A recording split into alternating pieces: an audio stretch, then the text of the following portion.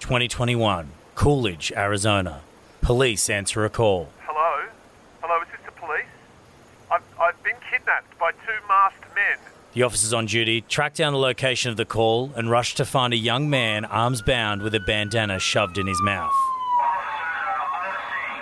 They untie him, and as he begins to tell them of his ordeal, the officers take a moment to think. Something doesn't quite add up. If his mouth was gagged, then who made the call? This is Stupid Crime.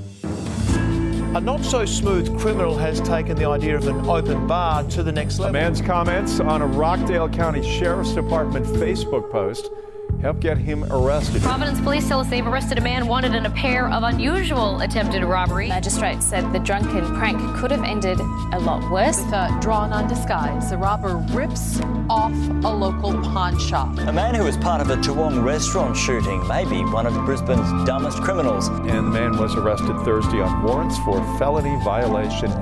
Crime does not pay.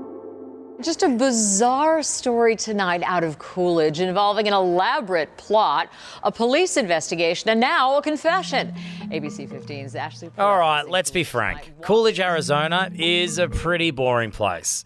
It's south of Phoenix, surrounded by some cotton farms, and it boasts the lackluster tourist attraction Casa Grande Ruins National Monument, which is pretty much a bunch of boulders.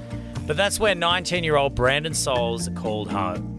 Now, Brandon wasn't the smartest student, nor was he the best athlete. In fact, he was kind of one of those guys, that floated between the social hierarchies at school. But after wrapping up high school, he scored himself a job at the local tyre factory. He'd made it. The Tire Factory has been servicing Coolidge and the surrounding area for over 50 years. From tune-ups and lube and oil to brakes, shocks, and muffler repair, we offer complete car maintenance by experienced technicians. We work on domestic and foreign vehicles, as well as RVs and trucks. The Tire Factory. Call us or stop by today. And judging by that awful ad, it's not hard to imagine the Coolidge Tire Factory, much like Coolidge itself, is boring as batshit.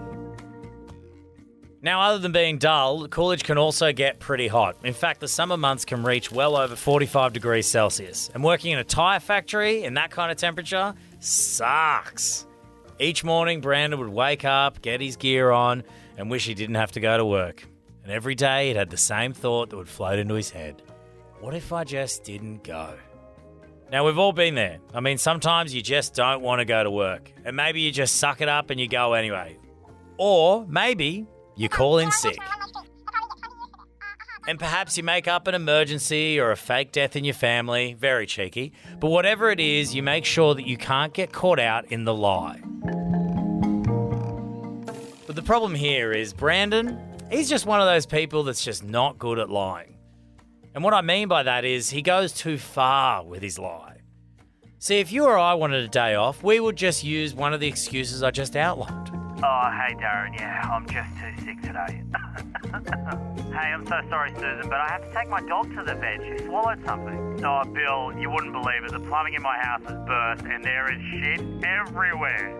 Or, if you're Brandon, maybe you'll just tie yourself up, throw yourself on the side of the road, and fake your own kidnapping.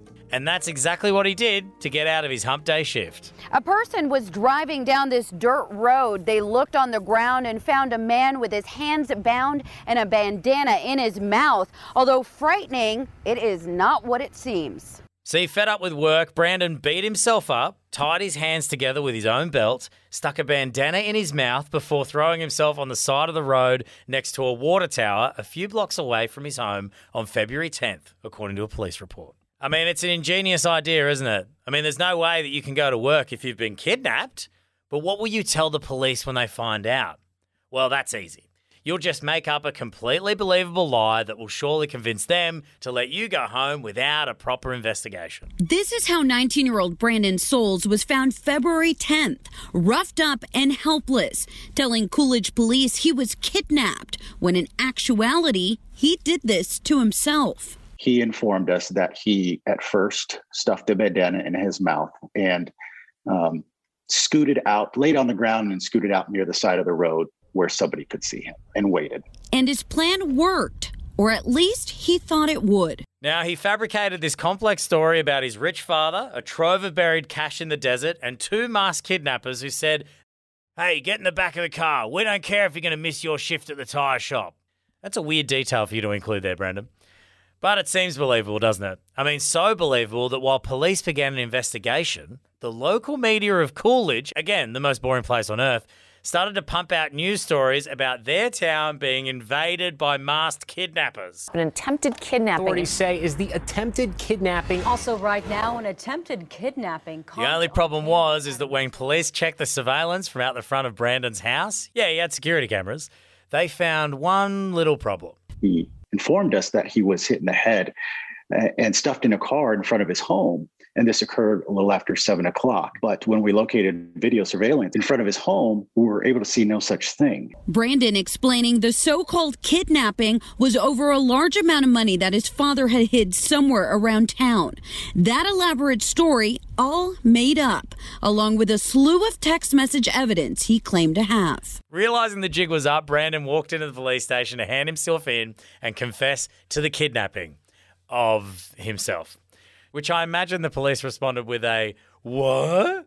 Oh, no way!" Detectives brought him in on the 17th of February, and we questioned him. After we showed him all the information, he admitted that he fabricated the story because he didn't want to go to work. And as for Brandon's job at the tyre factory, well, something Brandon won't have to worry about anymore. Police saying he was fired from his job at the tire factory in Coolidge. Instead, he had to report to jail, where he was charged with reporting false information and already, we're told, pleading guilty to the crime. Well, it might be a bit of a different kind of hump day behind bars. That it was very important that we put out that media release to let people know that our community is still safe and there's not 2 masked men running about kidnapping people.